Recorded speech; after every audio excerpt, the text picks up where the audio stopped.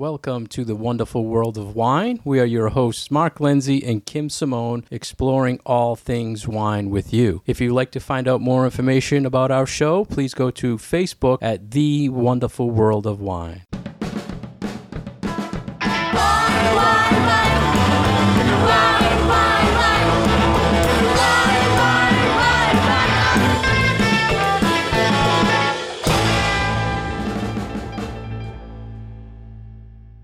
Welcome back to the wonderful world of wine. How are you today, Kim? I'm doing all right. How are you, Mark? Very good, thank you. And I'd like to start today with an article found in 750.com about, do celebrity wines sell or is it all marketing? Have you explored any wines by celebrities, Kim? I have had a few. I thought this was actually a very interesting topic because a couple of the ideas that were explored in this article were things that I've experienced myself and had happened to me as far as my own impressions of wines that are celebrity branded. So I actually thought that this kind of hit close to home for me. It was interesting that when they talk celebrities, they're talking sports, music, actors, could be TV celebrities. What has been your experience of what have you explored in this? So the one that really I have a bit of experience with tasting and then kind of knowing the backstory is a rosé called Miraval, which is from a property that is owned by Angelina Jolie and Brad Pitt. And I remember when this hit the market about, 5-6 years ago, there was a lot of sort of hubbub about it because not only is it owned by these famous people, but the winemaking team behind it have a lot of experience and are very highly regarded in the industry. And the wines came into the store for us to taste and I kind of rolled my eyes and I'm like, oh, great,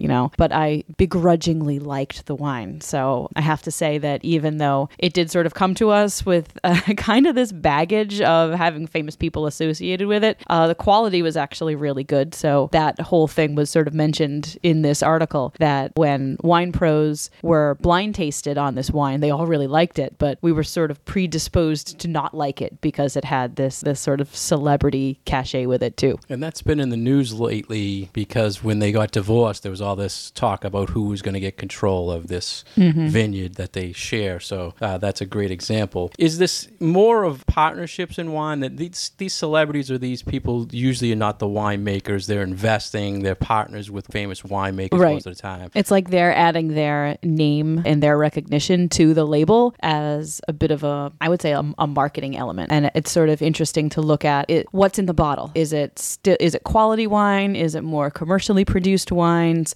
What is the impact of having this celebrity's name on the bottle? Is that helping sales or is it hurting sales? So like you said, when you're approached with something by a famous celebrity, you're questionable. Why? Why are they doing this? Why should I try this wine? Right. Unless you're a big fan and you want to support them in some way, it is kind of, to me, kind of a marketing trick to get people to drink wine.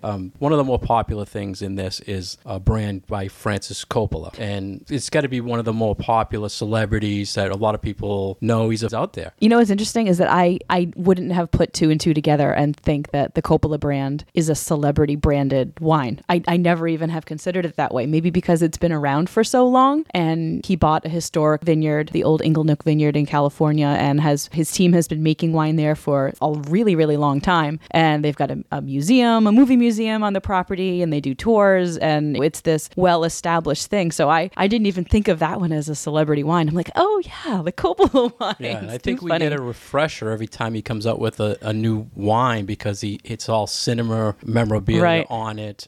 So you get refreshed when, this guy's in the movie business. But he's a very popular celebrity that has a huge line out. I think the other one, for me, people probably don't know, is Rodney Strong. He was a ballerina. Really? Is that what you say for a man? Ballerina? No, I think you just call him a ballet dancer. Ballet dancer. Yeah. Yeah, so he was famous for dancing, and that's a very popular line. I did not know that. And lately, though, I'm seeing more of the sports people get into it. And for us, Drew Bledsoe, Patriots quarterback, he has probably a very popular brand going around, and it's good wine. It's very good wine. Winemaker, so he's invested. A lot of these other celebrities maybe just want to get their name out and I don't know if they don't care about the product, but it's probably not as good a quality as the Bledsoe product. Right. I remember being very pleasantly surprised when I tasted the Drew Bledsoe wine the first time. It was the first or second vintage, so it was right at the beginning of when that was released. And it carries a hefty price tag. It's not an inexpensive wine, and it's pretty good stuff. The one that people ask me about often is the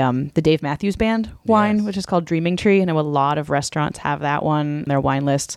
So that's one that is a standout in my mind for these sort of celebrity branded. And I've never had it, so I don't know the quality level of it, but it does seem to be that there are varying levels of quality and that you never can tell if just because there's a famous person's name on the label, I don't really think that that tells you too much about the quality of the wine in the bottle. Most of them are backed by a bigger wine corporation, so you have to question the quality at times. There are some small, like Sting produces a very small Italian winery that he produces, that he puts his name, well, it's not on the label, but he's behind it. Right. You got Zach Brown, who has Z Alexander Valley. He makes a wine as well, or puts his name on a wine. So I think there's a big difference between the people that putting their name on it and the people you have to kind of dig into to find out who's backing the product. So it's kind of like anything with wine, right? You know, is it really that the label is telling you that it's from a real place and that there's, you can kind of get to know the people who are making the wine and growing the wine, or is it this sort of product name on there that is trying to maybe fool you a little bit that it is vineyard site or a specialty winery or whatnot? Yeah, that's our Google trick. And I do that a lot to find out the stories behind these celebrity wines. And actually, if you go to Wikipedia and you put in celebrities who make wine, it comes up with a list and what the product they back. So it's very interesting search if you have time to do that. An interesting thing that was brought up in this article as well was the idea of, do these wines actually sell? And is having someone's name who's a famous person, does that help with the sales? And who is actually doing the buying? So it seemed to me that through some of their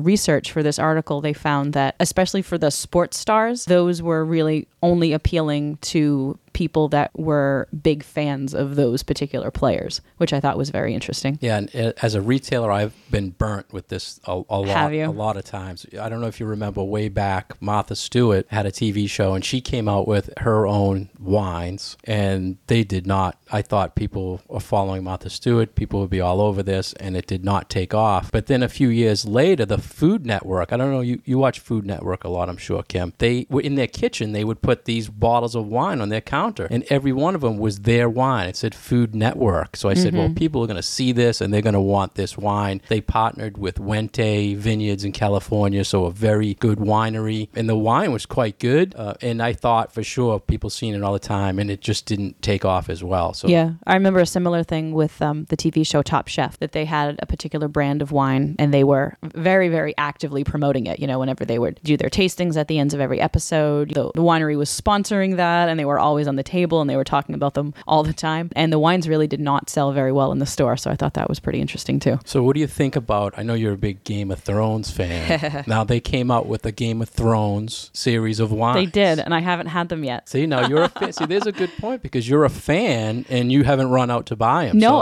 but I have run out to buy the beers. Oh, well, the others have been out for a while. So now we have the Game of Thrones, we have the Walking Dead TV series, which you can do augmented reality with the labels. So they're looking to get people to buy this product based on a fan base. Right. So one of the other things I thought, we're getting back to the sports, Bledsoe's wine, his top-end wine costs about $125. So I always joke with people to say, when Tom Brady comes out with a wine, what would you pay for it, right? If we're paying $125 for Drew Bledsoe, I think Tom Brady could get, $500 for a bottle if he came out with it? I think it would have to depend on how good that wine is. I mean, maybe if it was a signed bottle, then maybe you could get a lot more money for it. Then it would be more of a collector's item. But he has to talk to us, because TB12, he's got the brand, right? I think he would sell a ton of wine, and he likes wine. So, and you mentioned signed, but when Bledsoe, I think it was 2007, was his first vintage. He only made 300 cases, and he numbered each bottle. Now he makes 3,000 cases, and that numbering is totally gone. So you can tell as they build up, they kind of get away from things. Sure.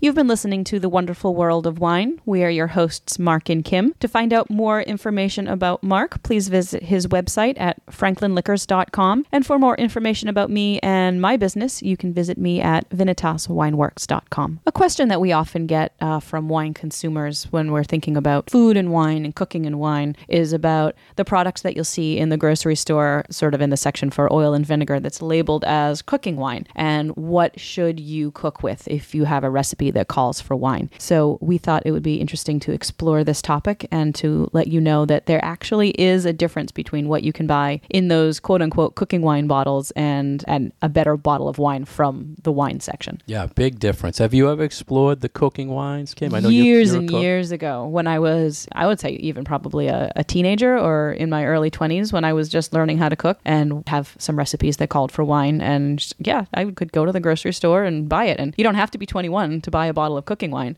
which is interesting. I questioned that one time in the past because having a liquor license, I say, how can stores sell things that have alcohol and not have a license? Mm-hmm. And the response I got was, you would not want to drink it. Exactly. So then I'm like, okay, why would you cook with it? Mm-hmm. Right? You don't want to drink it, but it's high alcohol and it's in a store without a license. It didn't make sense to me. It's the same thing for like vanilla extract is also very alcohol based. And hopefully people aren't drinking the vanilla extract just for the alcohol. But in any case, so when I was like 19, 20 years old and I had a recipe that called for wine to cook with, I would go buy myself a bottle of that. And I did not drink it, but I did cook with it. And then as I learned more about wine and learned more about food, and I was old enough to buy an actual bottle of wine, I could move to the real stuff and notice what the big difference that it makes. So cooking wine that you can find at the grocery store really is a much lower quality product. And they add a lot of other things to it to discourage people from consuming it as a glass of wine, most notably salt. Yes. I'm glad you brought that up. And that was one thing I was amazed at. And the biggest brand probably is Goya. And if you go on their website, they actually have a technical sheet. I'm sure it's on the bottle as well, but the sodium level is huge. And if you go to taste it, that is the first thing that will stick out to you, the overpowering amount of salt. And it's we talk all the time about you don't necessarily want to cook with a wine that you wouldn't drink. And sometimes I bend that rule a little bit and I'll use a bottle that's maybe been on my counter for a few days and it's been open. Maybe it's downhill as far as some of the fruit flavor or it's heading in the direction of becoming vinegar. And I'll still use that depending on what the dish is. But I still would encourage people to use wine that you wouldn't mind drinking for cooking, because if it's something like a pan sauce, you're reducing not only the fruit flavors of the wine and anything else that's in there, but you're going to highlight any problems in the wine as well. So a personal experience with this, I was so interested in seeing if there was a difference. I reached out to the Moonlight Chef in Franklin. We piloted a cooking show, and the first thing we wanted to do was taste the difference between using cooking wine and a regular wine that I recommend. I recommended a Sauvignon Blanc with high acid to cook with, and she prepared the dishes exactly the same, added the same amount of salt to each dish, and then we tasted them and had people taste them, see if there was a difference. And surprisingly, I didn't taste much of a difference when the finished food, but if you tasted the sauce, it was a little more salt. So it was a little bit less noticeable than maybe you would expect. Thought. Yeah, I thought picking a varietal that was complementary to the dish, it was like a citrus chicken dish, that it would play better, but it wasn't overwhelmingly different, which shocked me. So I wonder if having the balance of the right amount of salt in the dish, maybe there's more leeway, like you could get away with a little bit of extra salt without it making too big of an impact on the final flavor of the dish. I was kind of disappointed. Yeah, I would be too. I was disappointed. So, you go in with an idea of, hey, we're going to use the real stuff, and then it turns around and you find that there isn't too much of a problem with it. The other thing about cooking with wine, Kim, that I get all the time, people will come in and they'll say, I'm cooking, and one of the most popular wines in most recipes is they'll say Burgundy. You need a Burgundy wine. So people come in, I need a good Burgundy to cook with. I bring them over to the Pinot Noir, and what happens? Why am I looking at a Pinot Noir, right? Do you get that? I do get that. Used to get that one an awful lot. And it's interesting when we know a whole lot about the history of wine, which sort of helps us to understand why things are labeled certain ways. But if you're just looking at a recipe and it says Burgundy, of course you want to sort of follow what the recipe is is saying, but then you get to the wine store and there's all this other information that's being thrown at you and you're like, whoa, whoa, whoa, whoa, I just want a bottle of wine to cook with. So the problem with Burgundy, the word Burgundy, and Burgundy is a region of France that has been making wine for hundreds and possibly thousands of years. And it was one of these styles that people understood and people recognized as being high quality. So when American wine producers started making wine again after Prohibition, they needed some labeling method to make people understand what the wine was kind of going to be about in the bottle. So they would use these names that have a basis in fine wine production in Europe and slap that name on their bottle. So we sort of developed a wine industry in California in the early days where there were all these names on the bottles that also had corresponding names in Europe that were fine wine. And then these California ones were a little lesser quality. And now you see them sort of as the jug wines. So I think that when people see Burgundy in a recipe, it might be an old Julia Child recipe where, maybe Julia was using a good bottle of Burgundy because the better wines that she was getting in the 1960s and the 1970s were still from France. We didn't have much of a fine wine industry in the U.S. at that point. I was thinking exactly that when people ask for Burgundy. It's probably something that's been around for a long time. Right. And it's just traditional. It's traditional. It's a traditional recipe of, like, say, coq au vin, which required that the people in the area that were making it were all drinking Burgundy. So of course that's what you're going to cook with. And that has come down in our recipes as the traditional wine to use for it too. But that doesn't mean that you necessarily always have to, because honestly, Burgundy, like real Burgundy these days, is not inexpensive. It starts in the mid $20 range and then goes up from there. Yeah. So do you want to splurge on a $30 bottle just to put it in a casserole?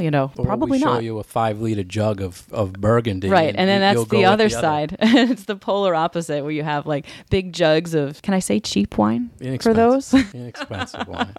And then you have the opposite end where it's expensive fine wine from France. So there are options. So when your recipe calls for a specific wine, sometimes your local retailer can help you maneuver those waters of what wine should I use for this recipe. So what other cooking wine stories do you get a lot where I had the Burgundy example? Do you have something similar to that? I get a lot of more general questions of what wine should I use to cook with? And I have some general rules that I tend to tell people, especially when it comes to white wines. I'll usually say nothing too sweet and nothing with oak, because again, that concentration of flavors, you're not just concentrating the fruit flavors and concentrating the acidity, but you're also concentrating the oak. So if you use a big oaky, buttery Chardonnay, you are going to get a lot of those flavors left over in your food. So what you're looking for is, I think, fresher fruit flavors and nice acidity, because at the end of the day, that's what the wine is acting as. It's acting as one of your acids for balance in a sauce or in a soup or whatever. So the recipe might call for lemon juice, or it might call for wine, or it might call for vinegar, but it needs to be something that's going to stand up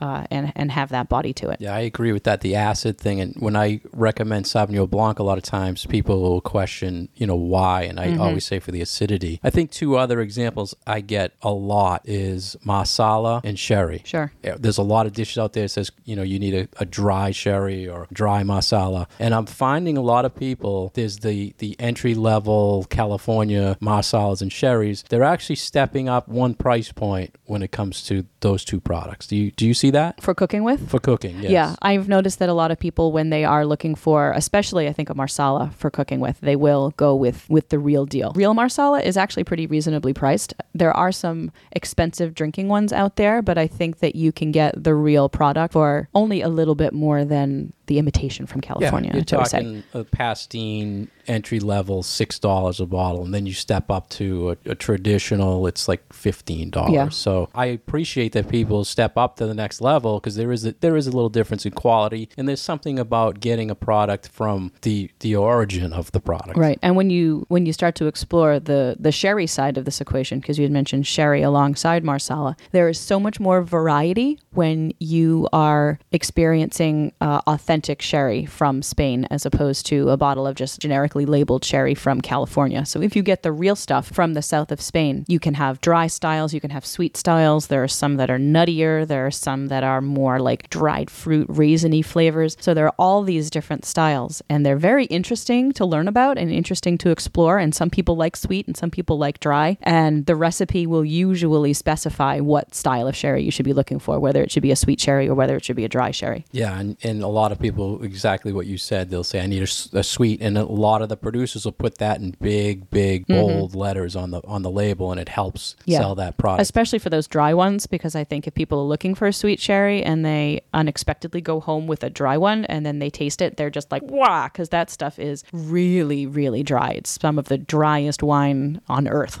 because of its style of production. So it can be a little bit of a shock to the system if you're expecting something with some sweetness to it. So what do you recommend? One of the other real popular questions I get, someone buys a sherry or marsala. It's usually a 25-ounce bottle, so you're not using typically 25 ounces, and they'll ask, what do I do with this after? And I always say it's a high alcohol, it's a fortified product. Put it in your cabinet, keep it at constant temperature. It's fine to cook with that. Yep, absolutely. I mean, I keep my marsala open in my liquor cabinet. I have no idea how long I've had that bottle of marsala in there. And it's still fine because it goes through a little bit of an oxidative process anyway. So it's supposed to have some air exposure, and having a little bit more air isn't going to hurt it. When I do buy dry sherries for cooking, I do keep those in the refrigerator because they're not really meant to be stored for too long open. They do tend to fall apart a little bit, but I find that keeping things cold after they've been opened does extend their shelf life. I do wish the producers would make smaller sizes. Like when you're talking vermouth, they make small because people use very little amounts of vermouth. But that stuff lasts forever. Yeah, but marsala and sherries, the 25-ounce size is like the size. Yeah. So you feel bad when people want, just a little to cook with, and that's what you have to sell them. So, and the other part of it is for restaurants, they sell, kegs of it. So I don't know why they don't go to the for making lots and lots of chicken marsala. Yeah. Why don't they tailor to the consumer to push it a little more in a smaller size, a single serve size? That's very interesting. See, another invention. We had a couple. There today, we go. Right? Single size for cooking, for making your one recipe of chicken marsala at home. Marsala in a can. Yes.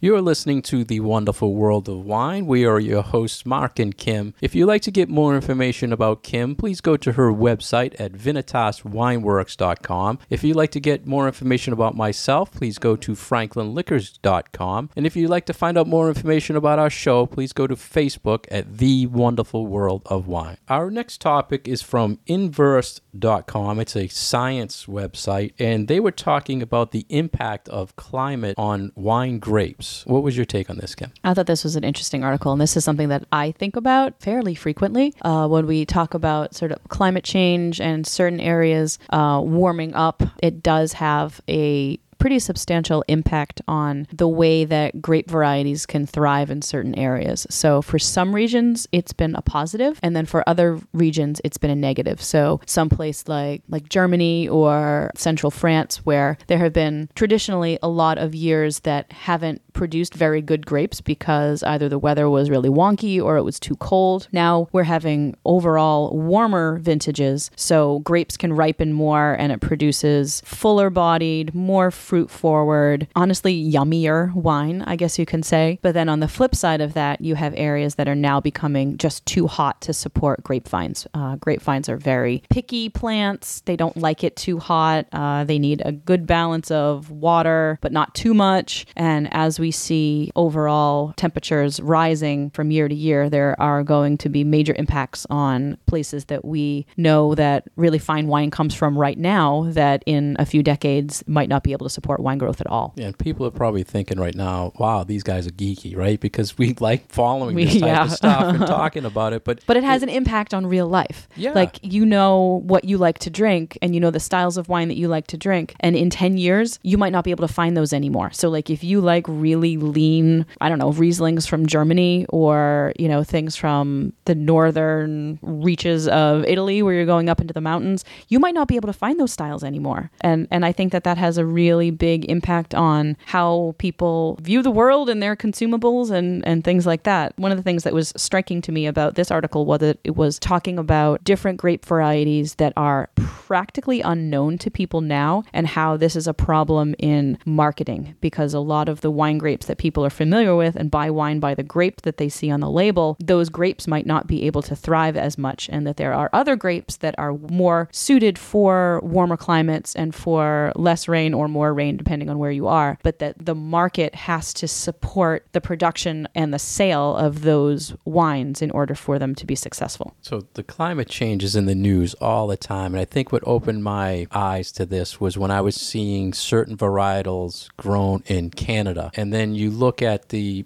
temperature charts they have out, and it's actually warming up as you go, California, Washington, Oregon, into Canada, and they're producing varietals they could never make before because of the climate change. So you had talked about the consumers. Do you think a consumer, when they buy a wine, are thinking, okay, it's a Malbec, I shouldn't buy that from this region because they don't grow it there? No, I don't think so. I think it's more that maybe someday regions that grow wine might be too hot for Malbec, and you'll see less Malbec, and people are either going to pay more money for the Malbec that is available, or they're going to have to switch to something else. So I don't think that people see Pinot Noir in a label and say, ooh, that's Pinot Noir from such and such a place. I shouldn't be buying Pinot from that place because it doesn't grow Pinot particularly well. I think it's more familiarity and comfort with familiar styles of wine or grape varieties on the label that people are comfortable buying, and changing the mindset of, okay, well, there are going to be these other grape varieties that maybe you should consider drinking. An interesting stat in this article was that there are only 12 grape varieties on the market that make up about 80% of the wine that is consumed.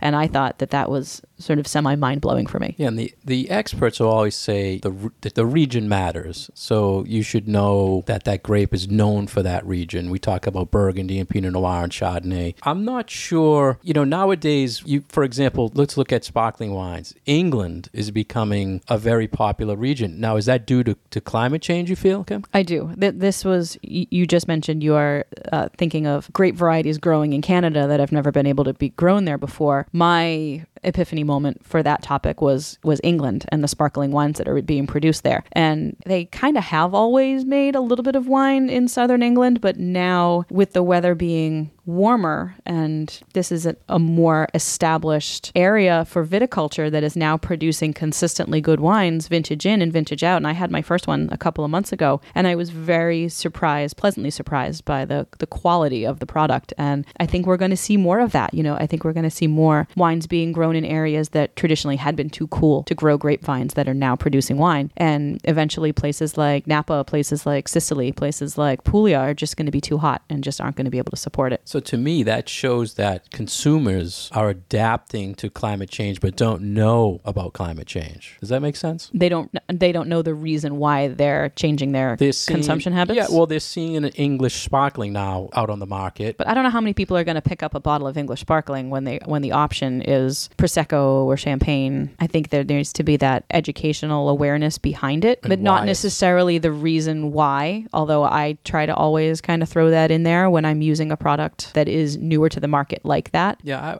I mean, I would approach that, I guess, as saying the climate would affect the flavor of the varietal. So you have to look at where it's from. I would use it as I know that you're not familiar with this. You've never had it before. This is the first time it's been on our market because, there's never been that much of it, or this is a direction that winemaking is now going. But for something like sparkling wine, it's a little bit of an outlier too, because people don't tend to pay attention to the grape variety, I think, in the sparkling wines, because it's more of people are looking for the style. They're looking for the bubbles. They're looking for that kind of celebration aspect. So I think it's less important what is the variety that's making up the sparkling wine. I mean, how many people ever ask you what's in your cava? Yeah. Nobody. Yeah. Like nothing. it, Prosecco is less understood, I think, as a grape than it is as a style of wine. I don't think that too many people think about the grape variety that goes into their champagne. They just know that it's champagne. I must admit, I love when someone shows me a varietal from a region. I'm like, how are they growing that there? And I have to, the geek in me is like, I have to try it.